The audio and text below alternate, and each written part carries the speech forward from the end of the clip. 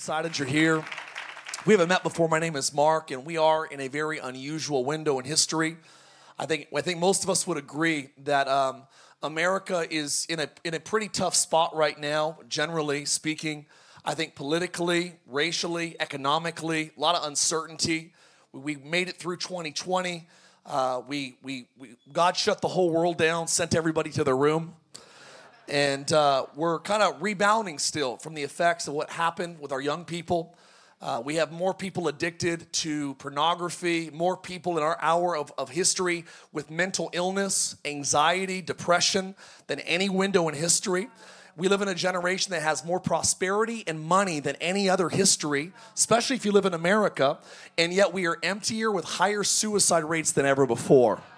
It would seem that we're living in a day and age that moral barriers are being broken, that moral depravity is on the rise, that wickedness is being flaunted, that evil is on the front and center stage. And I'll be honest, if it looks like if God would not intervene, we are in a window that things would not end well. But I got good news today.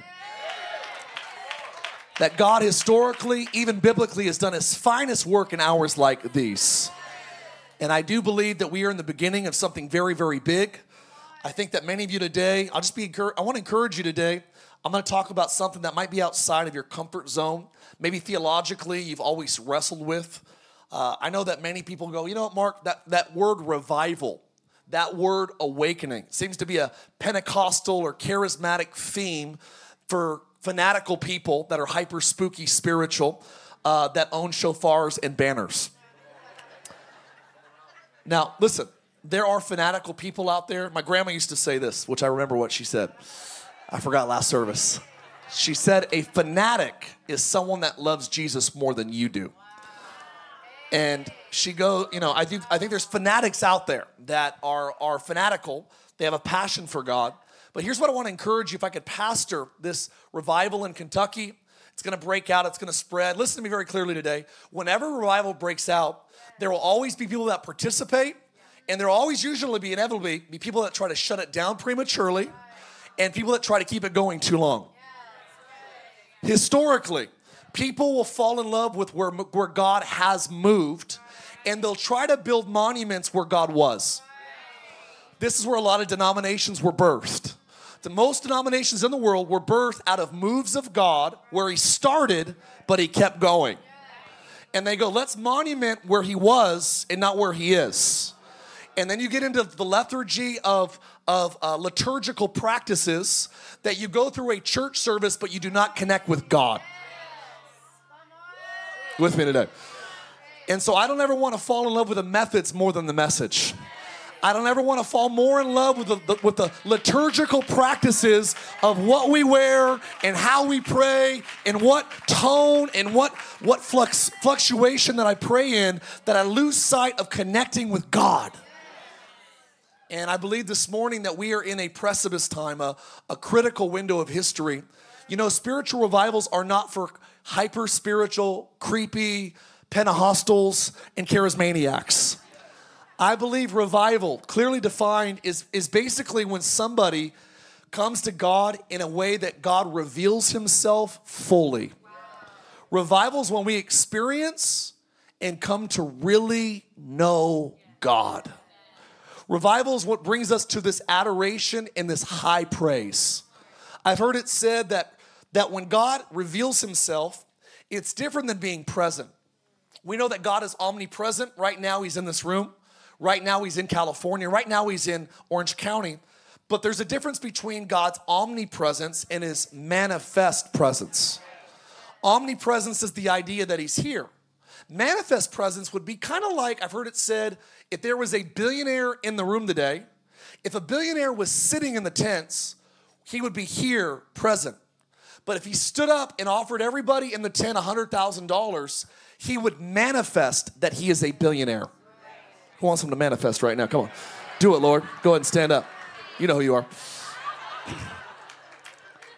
Manifest. God is present, but in revival, God manifests his attributes. Some people laugh. Some people get healed. Some people cry. Some people fall over. I love what Jordan said. What does she say? A Holy Spirit roll down. Where's the biblical precedence for that? Well, John 18, when the soldiers came to arrest Jesus, the glory of God caused them to step back and fall to the ground. I do believe that your finite body cannot handle the majesty of an infinite God. Amen? So I'm here for it. Everybody else that's here for it said a good amen.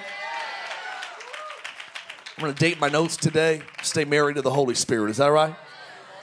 John chapter 4 is where we're going to turn. I'm going to read about a familiar passage. If you grew up in church, if you've been in church for probably longer than a year, I'm going to guess that you've heard somebody teach out of John chapter 4. It's a very popular story because in it, Jesus tackles the biggest three divides of the day. He tackles sexism, racism, and religion in one conversation. Incidentally, he reveals to this woman for the very first time that he actually is indeed the Messiah.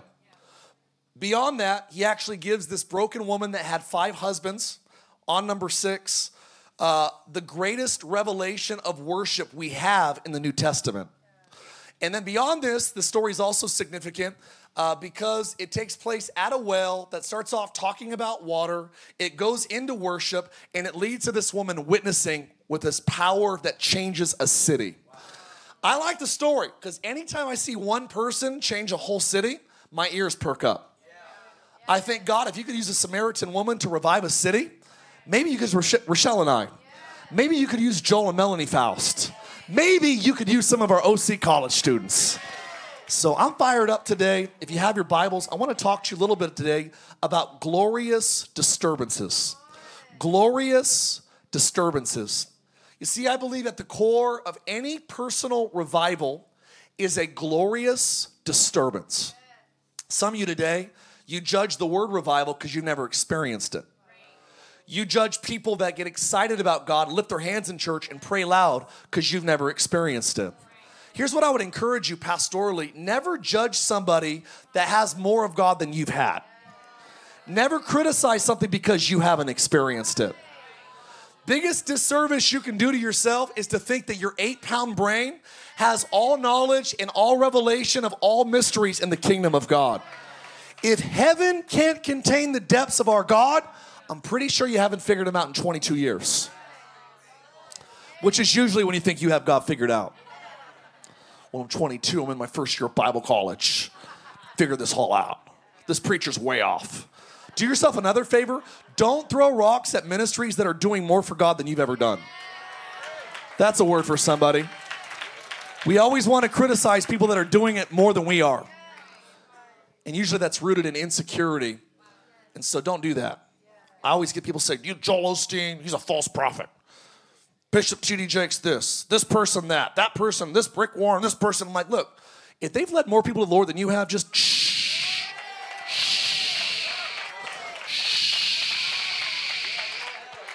Bless your little heart. I know you're a little sidewalk prophet, but until you've changed the city, just shh. You all ready?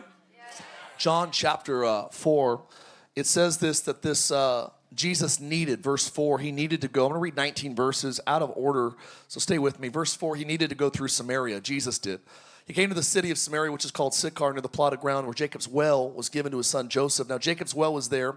Jesus, therefore, being wearied out from his journey, he was fully God, but he was also fully man. Thus he sat by the well, and it was about the 6th hour, it was noon. A woman of Samaria came to draw water. Jesus said to her, give me a drink. His disciples had gone away into town to buy food. Scholars say likely Chick-fil-A. That's a joke. Then the woman of Samaria said to him, how is it that you, being a Jew, ask a drink from me, a Samaritan woman? Rabbis don't talk to women. Jews don't talk to Samaritans. And we are different. We are different belief structures. And we have no dealings with each other. Jesus answered, he said, if you knew, say it with me, knew. I'm telling you, sometimes you don't know the gift of God that's right in front of you. If you knew the gift of God and who it is that says to you, give me a drink, you would have asked him. And he would have given you living water. She goes on to a conversation talking about what are you going to draw with? How are you going to get this water? He's like, trust me, it's real. It'll fill you up. You'll never thirst again. He's talking about salvation. Verse 15, the woman said, "Sir, give me some of this water that I can not thirst anymore, and I don't have to come here and draw water ever again." He said, "Deal. Go call your husband and come here." The woman answered and said, "Well, I know we've been talking water for a while, but I don't have a husband." He says, "You've answered honestly. You've actually had 5 husbands, and the one you're with right now is not your husband. In that, you spoke truly." Someone say, "Uh-oh." Jesus is the only one that has words of knowledge that strong and doesn't get smacked. So even if I knew that, I'm like, I'm going to keep that to myself. Like, Lord, send somebody else to say that. She says, "I perceive that you are a prophet." Good guess. She said, "Our fathers worship." So she turns the conversation from water to worship. "Our fathers worship on this mountain. You Jews say that we're supposed to worship in Jerusalem. Where's the place that we ought to worship?" Verse 23, Jesus said, "Look, the hour is coming, and now is, when the true worshipers will worship the Father in spirit and in truth." Some of you never connected with God because you've only known the worship of the world. Babylon's worship is with the soul and with lies. It's soulish and it's triggered around lies. Live for the moment. We're just mammals. So let's, like that's an old song. We have songs that talk about lies, and we have songs that deal with our soul. Do you know that music wasn't made for us? It was made for God. So he says, this is the type of worship that the Father is seeking. God is spirit, and those who worship him must worship in spirit and in truth. She said, "Well, when the Messiah comes, he can tell us all these great things." Jesus is like, "You're looking at him." That's paraphrased. And at this point, the disciples returned. She then, at verse 28, leaves her water pot, and she went into the city and said to the men, said to the who? Women didn't talk to men, but this woman God used, she wasn't scared of men. She went into the city and she said, "Come see a man who told me all the things that I ever did." Who would be excited about that?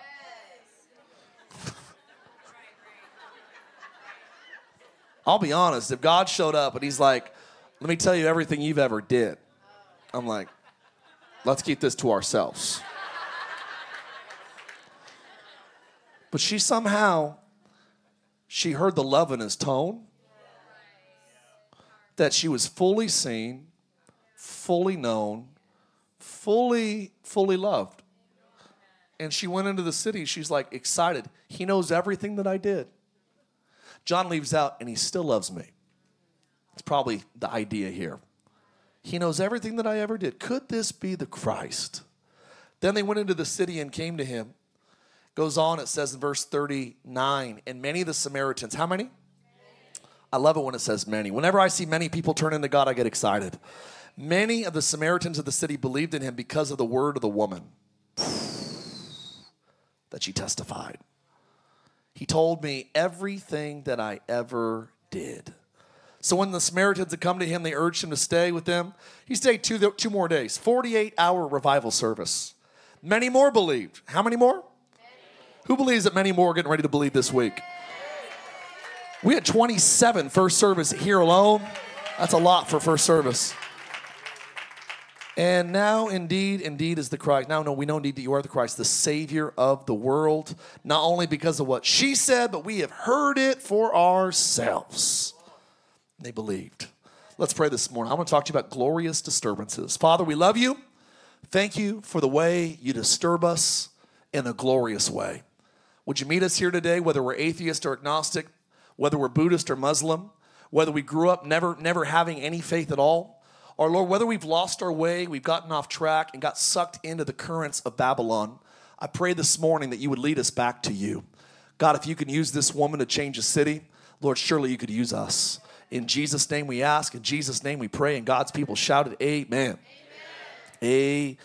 Amen. I don't know if you've ever been disturbed before. Any parents here? You raise your hand. Dad, mom. I don't know how many times a day I hear mom and dad. I feel like when kids are little, it's like that's the word they want to use more than any other word. I've been disturbed. I think it's part of being a parent. It's a glorious disturbance when you have kids.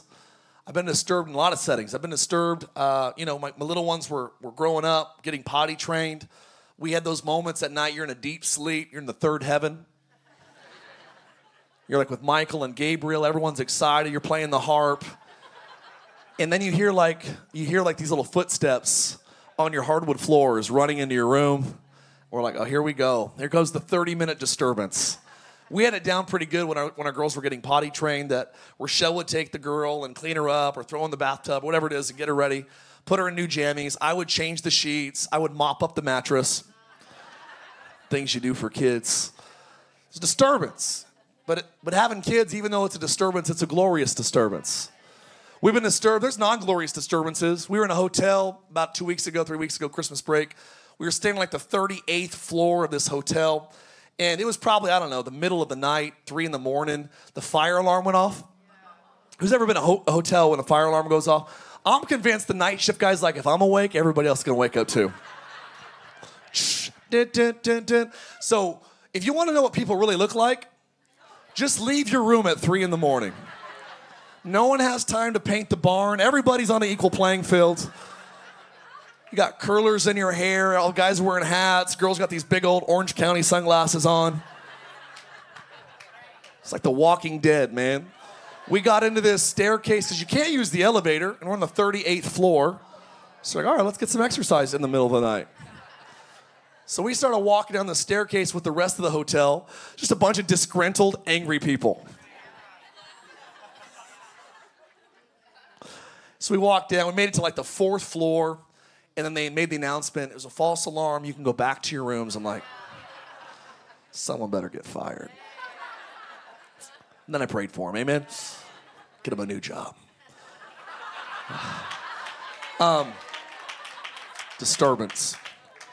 You can be disturbed in a lot of ways. We know that you can be disturbed in your job. You get a bill this week, disrupts your budget. You can get medical news this week that disrupts your health. You can get relational news. I know it's true. We're all one phone call away from our knees. It's the truth. Some of you had those horrific phone calls. Tragedy, loss, heartache, pain. We live in a fallen world. Things can disrupt you quickly. I've seen disruptions in politics. I've seen disruptions in the economy. I've seen racial disruptions. I've seen things happen in our land over the last 3 years that have disrupted the flow of business, the flow of operations, the flow of church and state, the flow of everything that can be shaken has been shaken the last 3 years. They're like, you want to make a lot of friends? Be a school nurse or a pastor during the last 3 years. I was thinking, we've been through a lot, but there's disruptions. But there's also good disruptions. There's spiritual disruptions. I think there's the best kind of disruptions are the ones that you didn't know you needed. I think that this story of John 4 is so beautiful because it's about a woman that probably had no idea that her life needed to be disrupted. Pretty content. You can't really celebrate John 4, the Samaritan woman at the well, until you celebrate John chapter 3 when Nicodemus comes to Jesus at night.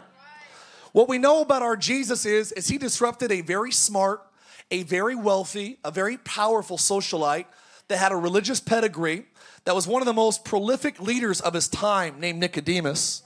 And the Lord showed Nicodemus that he needed a Savior.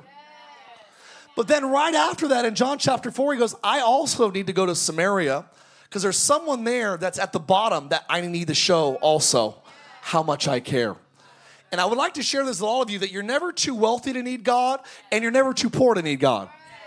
You can never out-success God and you can never out-fail Him. Some of you think you failed too much for the Savior, but He's a Savior. That's like saying your life is so heavy that you don't need any buoyancy. No, we all need some buoyancy to float. And the good news is you can't out-success the King and you can't scare Him away with your failures. She's at the well midday because all the sophisticated women of the town were there in the morning. I've taught on this passage before, so I won't exegete it as I've done in the past. I want to point a couple things out, though, that it was one encounter with Jesus that set an entire city ablaze. Just one.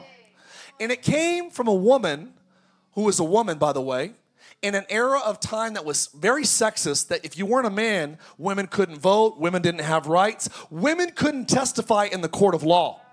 That's why it's kind of scandalous that Jesus would have women listed in Matthew when he talks about his family tree. That's why Job was so scandalous at the end of his life to give his daughters an inheritance, because men didn't give their daughters an inheritance. But Job didn't just hear about God, he saw God. And he knew God so closely that he started being generous with people that no one else was generous with. Because that's what happens when you become friends of God. This woman goes into the city against all odds, risked her social standing that was already very muddied, and said, come see a man who told me everything I've ever done.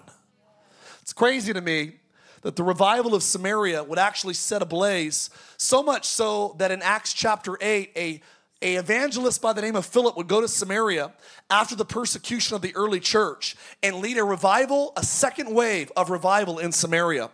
The revival would get so heated that they would send for Peter and John to come stoke the fires. And when Peter and John came, the entire region got filled with the Holy Spirit with the evidence of speaking in tongues. I said it.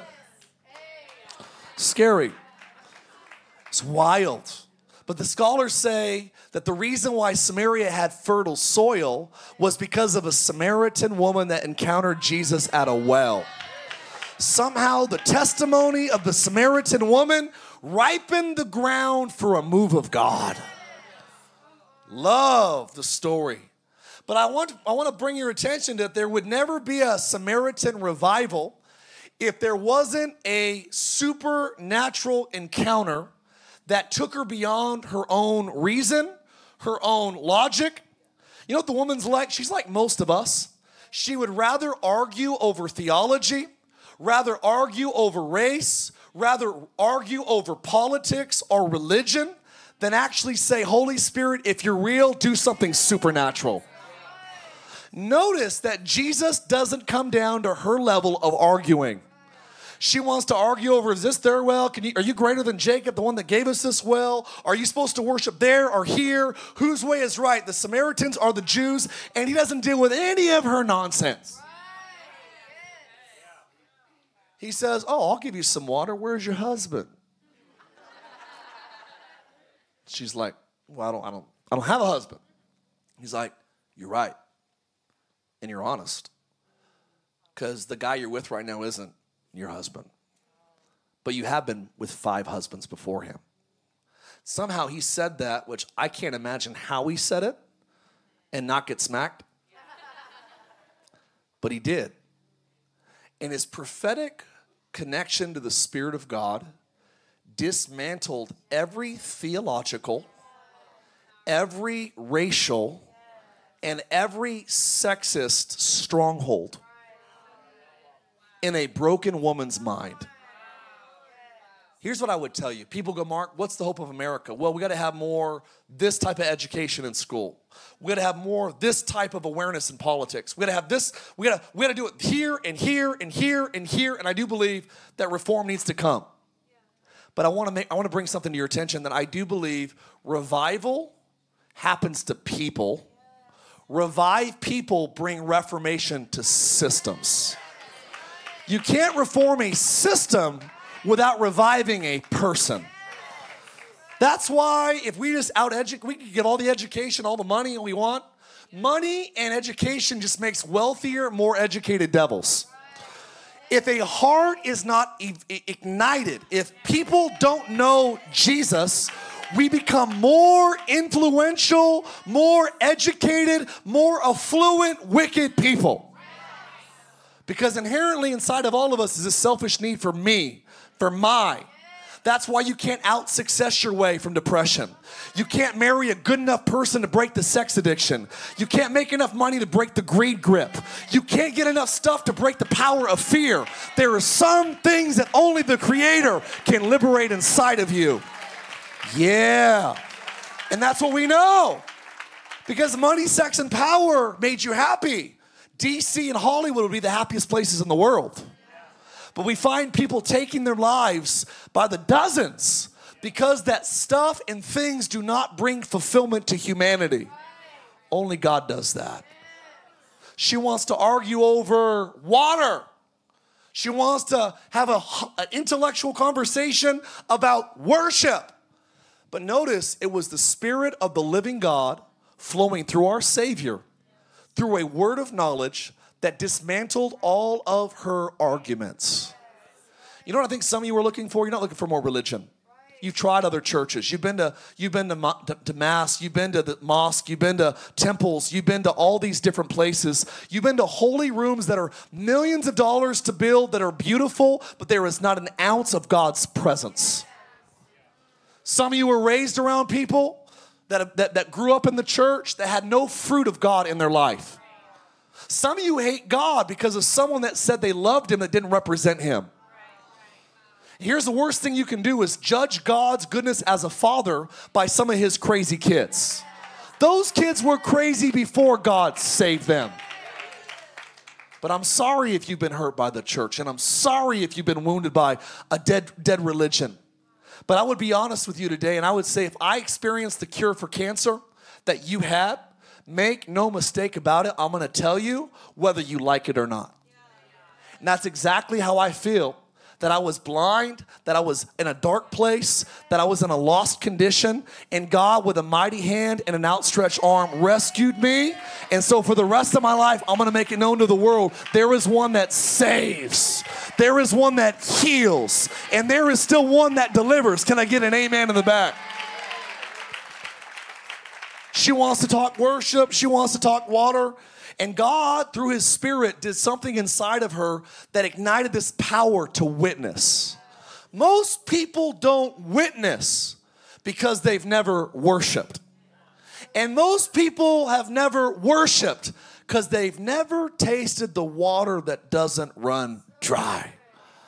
I think the truth is this woman's witness was connected to what she tasted, and something unlocked in her heart when she was taught about worship.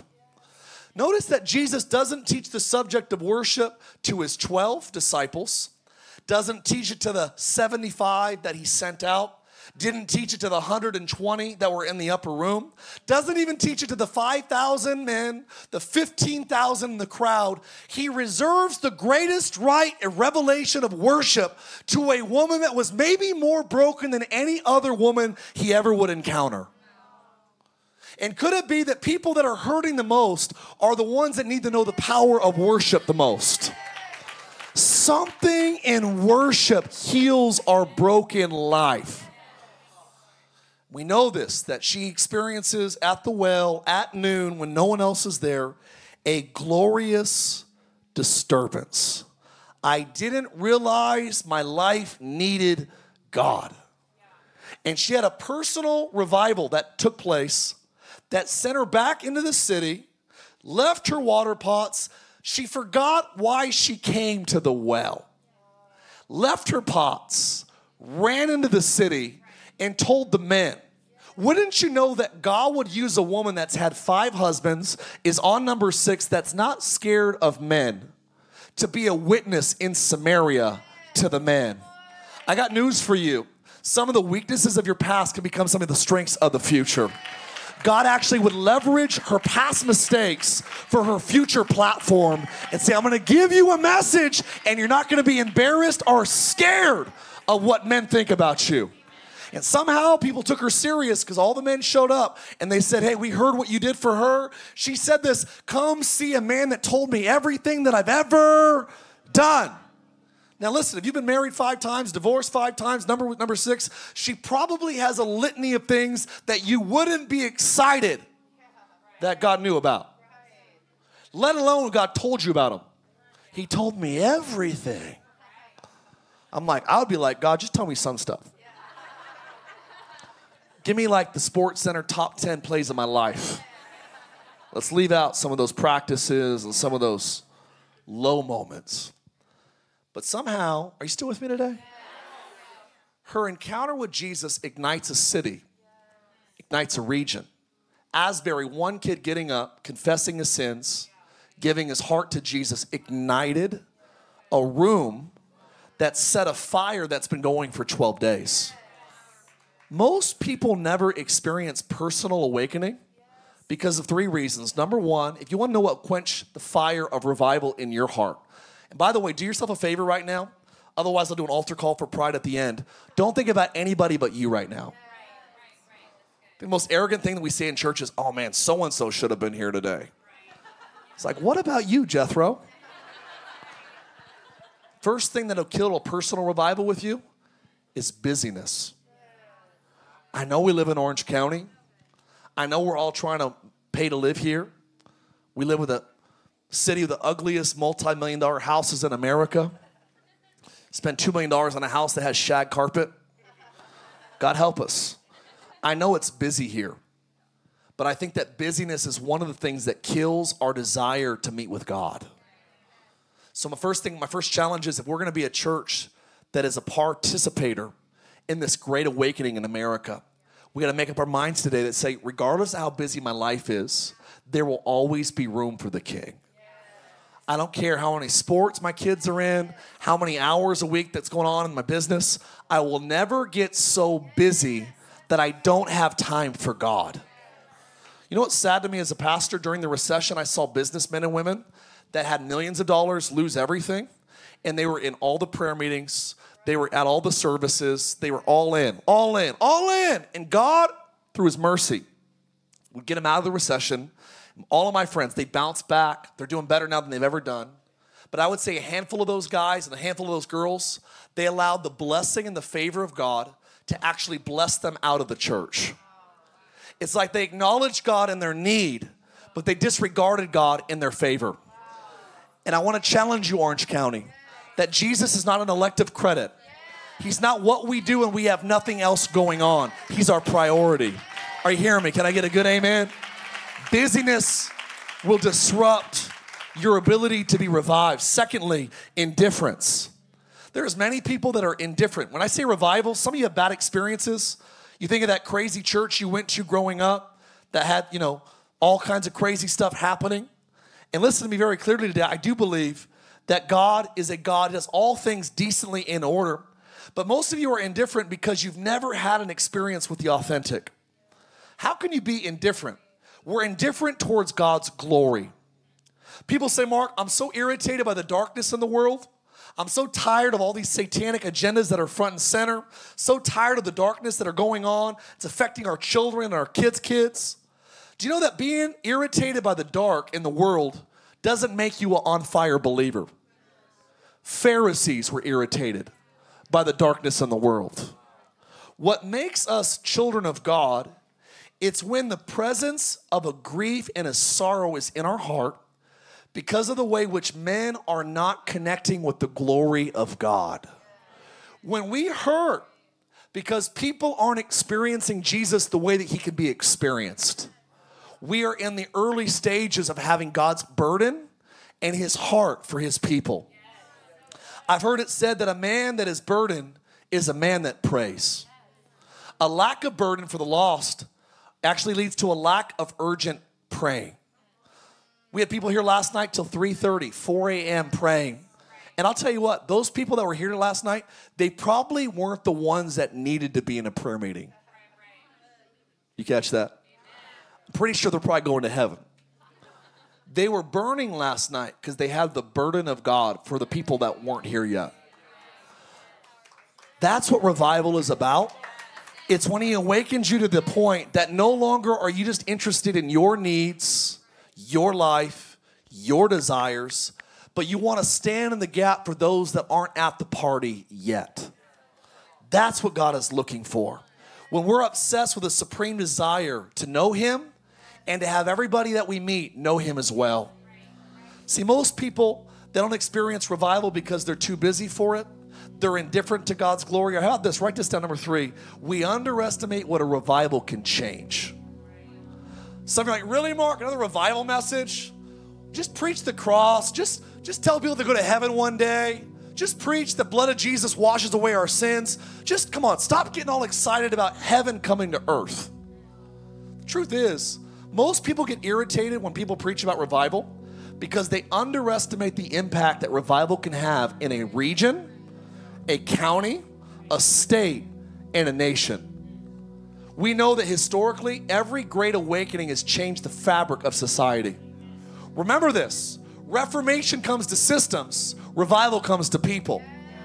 Restoration only happens when reformations come and revivals happened. Revival ignites hearts. Hearts that are revived reform systems, and systems that are reformed restore regions. This is what we're in it for. Some of you are like, Mark, I don't care about being revived. Some of you don't know, you don't realize that you're spiritually dead. You know who doesn't have an appetite? People in a coffin. You know why they don't have an appetite? Because they're dead. And some of you are like, Mark, I could go the rest of my life and never step foot in a church again, and I wouldn't miss a thing. I'll tell you, you would miss a thing, but what you're not missing is an appetite because you're spiritually dead. I'm not talking about going to dead churches. I'm talking about going to places where God is. You know the first thing that leaves you when you're sick, you're terminally ill, first thing that leaves? Your appetite. I'm not hungry anymore. You need to eat. I don't care. I'm not hungry anymore. You need to eat. Doctors will tell you, I don't care if you feel like eating. If you want a chance to recover, you have to eat. And I feel the heart of God saying, if you want a chance to see revival in your family, you got to learn how to start eating. Start feasting on the bread of life. Start feasting on the lamb that was slain. Jesus alone has the ability to revive our soul. David said, revive me according to your word. He says, your word is a lamp unto my feet. It's a light unto my path. He says, how can a young man cleanse his way? He says, by taking heed according to your word. Most people, they don't experience revival because they're busy, they're indifferent, or how about this? They underestimate what revival can change. I read about the Welsh revival. It took place in 1904, 1905. They had to retrain the animals in the coal mines because the animals would only respond to cuss words. And after everybody got saved, no one was cussing anymore. The animals didn't know how to respond. The bars were empty, actually started getting filled up with quartets. Police officers turned into quartets. Choirs, they would go around singing church songs. There was an awakening in the land, and one of the guys that was in it, in the revival, wrote this down. He said, during the revival, we could find no trace of the devil in Wales at the present time. Imagine how crazy that would be to drive through Orange County and go, I don't see any evidence of oppression here. It seems like God is on the throne, that hell is on the run, and the devil's having a bad day in Orange County. Mark, that's crazy. No, God has done it before. He's revived Nineveh. He's ignited revival fires in Malta. He saved the nation under the hour of Esther. We saw Hezekiah turn to God and bring the entire nation in. King Josiah turned the whole nation to God. Over and over and over throughout history, the book of Acts was a non-stop revival service. People adored him. They loved him. That's why Isaiah said, Lord, would you rend the heavens? Would you come down? The mountains might shake at your presence. There's a cool book that was written about biblical revivals. He says there's 9 attributes of biblical revivals. Listen to these 9. Don't worry about writing them down. You can listen to the podcast later if you want to write them down. Just listen to this. Does this sound like America? This is what he said. Every biblical revival had 9 traits. Ready for them? First trait, they occurred in times of moral darkness and national depression. Raise your hand. Yeah, that sounds familiar. Number 2, each revival began in the heart of a consecrated servant of God who became the spark that ignited the fire. God has never needed the majority to turn things around. God does not need a board. How many? God so loved the world that he didn't send a board, a committee. He's always used a man or a woman that was fully surrendered to create a spark. Asbury started with one kid confessing his sins, and it ignited a room. Third thing, each revival rested on God's word. Most of them resulted from proclaiming God's word boldly. Fourth thing, all resulted to return to worship in God. People, when they were revived, had a heart for the word and they had a desire to worship. Some of you intentionally missed the music in the beginning of the service because you think the message is the good part. The message is for you. The worship is for God. And the reason why you don't like to worship is because you've never had an encounter with God. Today's the day. Fifthly, revival happened when each witnessed the destruction of idols that were there, that existed in their day. In every biblical revival, they destroyed the idols of their time. Maybe we don't have gold idols anymore in Orange County, but I would say the idols of our time are social media, cell phones. Idols of our time are sports, ESPN, NFL. And I'm not against any of those things, but listen to me. When we magnify the NBA above Jesus, when you have 4 hours that you're craving commercials during the Super Bowl, but you're checking your clock every 10 minutes on Sundays, God forgive us. Forgive us for celebrating athletes in costumes that run around a field that do not change our eternity more than we celebrate the God that got out of the tomb. Forgive us. Forgive us for getting more excited about a movie coming out on Friday than we do about meeting with God on Sunday. Lord, forgive us for worshiping our kids more than you, worshiping our marriages more than you, for loving money more than we love God. Forgive us. I'm not throwing rocks at you. I'm just saying we're all there. Orange County, we worship money. We worship success. In many ways, it's a good thing, but we worship our families. And if you're not careful, you'll put more interest in raising your kids up academically and athletically than you do raising them up spiritually. We want our kids to go to the best schools, so they go to the best colleges, get the best scholarships, so we put them in the best sports camps. And I'm not against it. But why would we value those things above a church camp? Around raising them in the house of God. I'm just telling you right now, I want to warn you, young kids, don't ever prioritize their academics or their sports more than their spirit. Because I'm just telling you, they can win the national championship, sign a 10-figure contract, and end up in hell. Strong. We need some of that strength to come back in the church. Most people won't tell you this. There's a billion ways to hell. There's one way to heaven that offends people. Well, Buddha, Muhammad, they never claimed to be the way. They said, follow this way and it'll lead you. Buddha said, follow the 8-fold pillars. Muhammad said, follow the 5 noble truths. Jesus said, no. I'm not telling you about a way. I'm telling you I am the way. I am the truth. I am the life. No one comes to the Father except, no, I don't care what it is, no one's getting to heaven outside of me.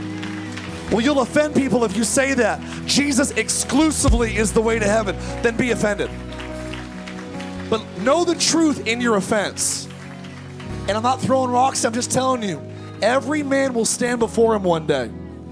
And let it be said, in California, there were preachers that weren't scared to offend people and say, Jesus never claimed to be just a good moral teacher.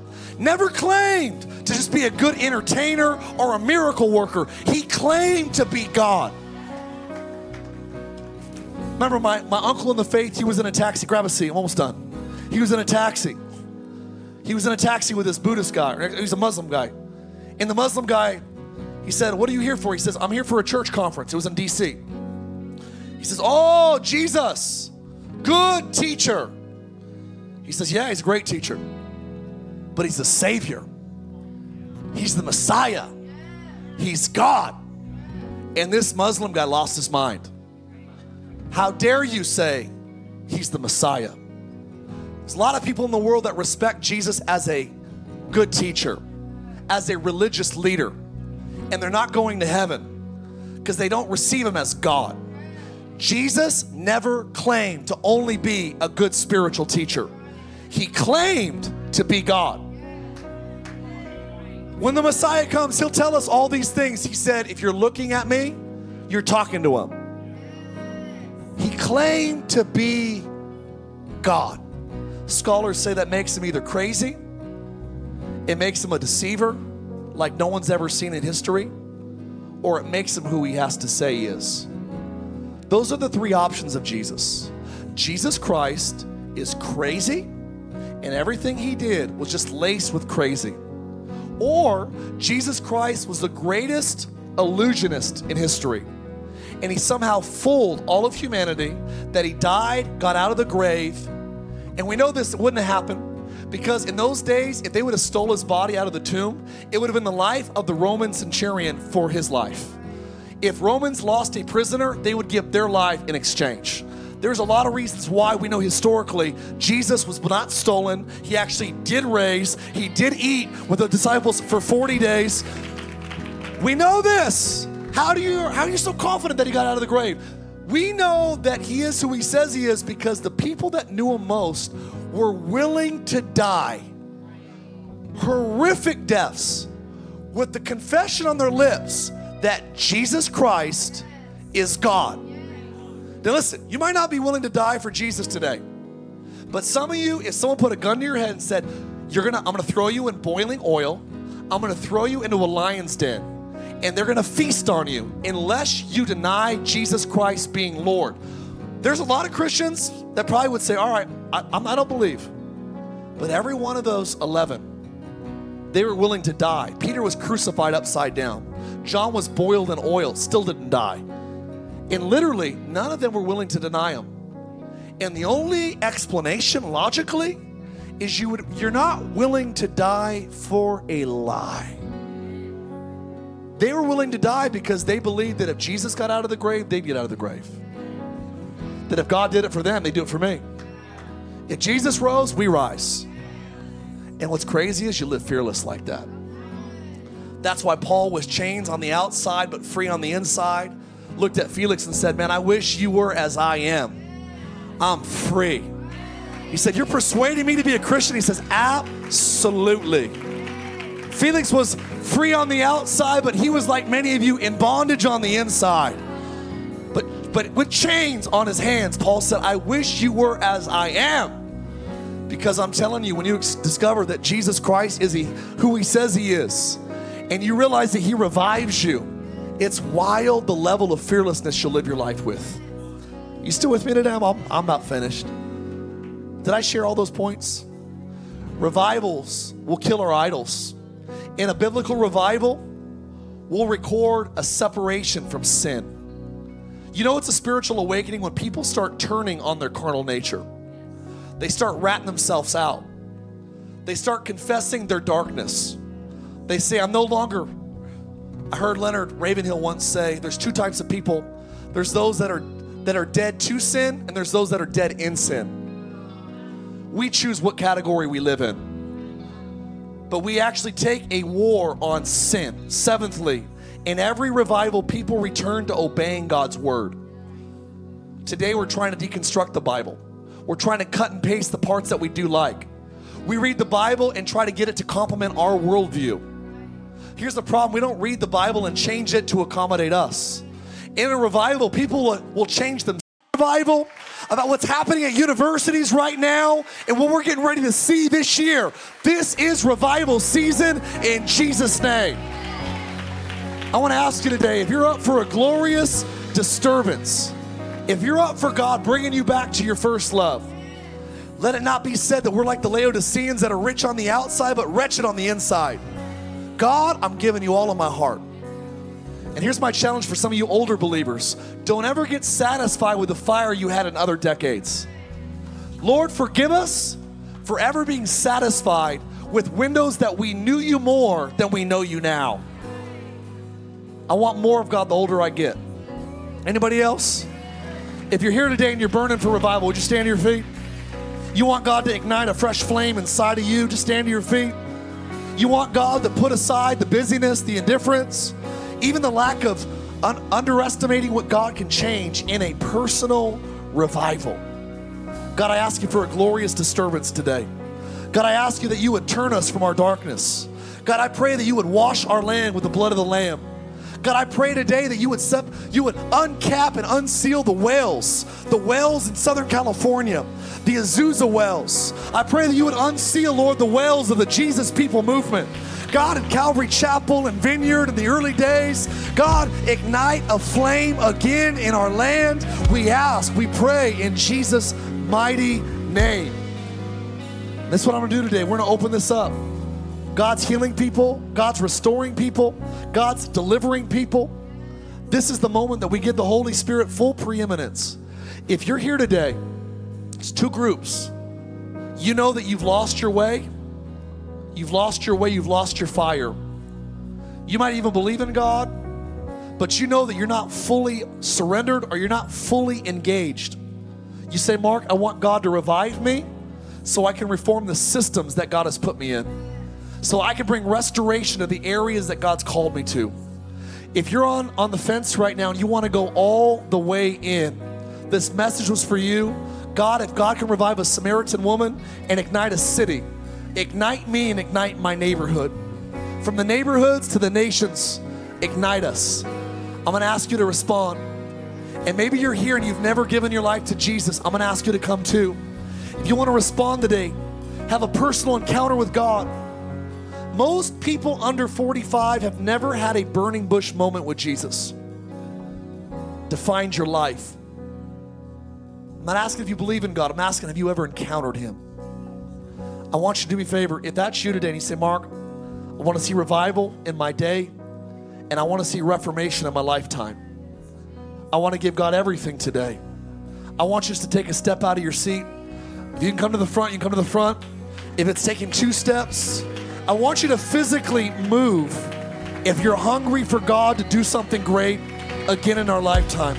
Let's get out of your seats. We're going to give God 5 or 10 minutes right now. Just come to the front. If you're hungry for a move of God, if you're ready to go all the way in, or for the first time you want to give God your heart, I don't care who you are, just come to the front right now. Start coming. Just start coming. Just feel like everybody just needs to start moving. Just take a step towards Him. Take a step towards Him.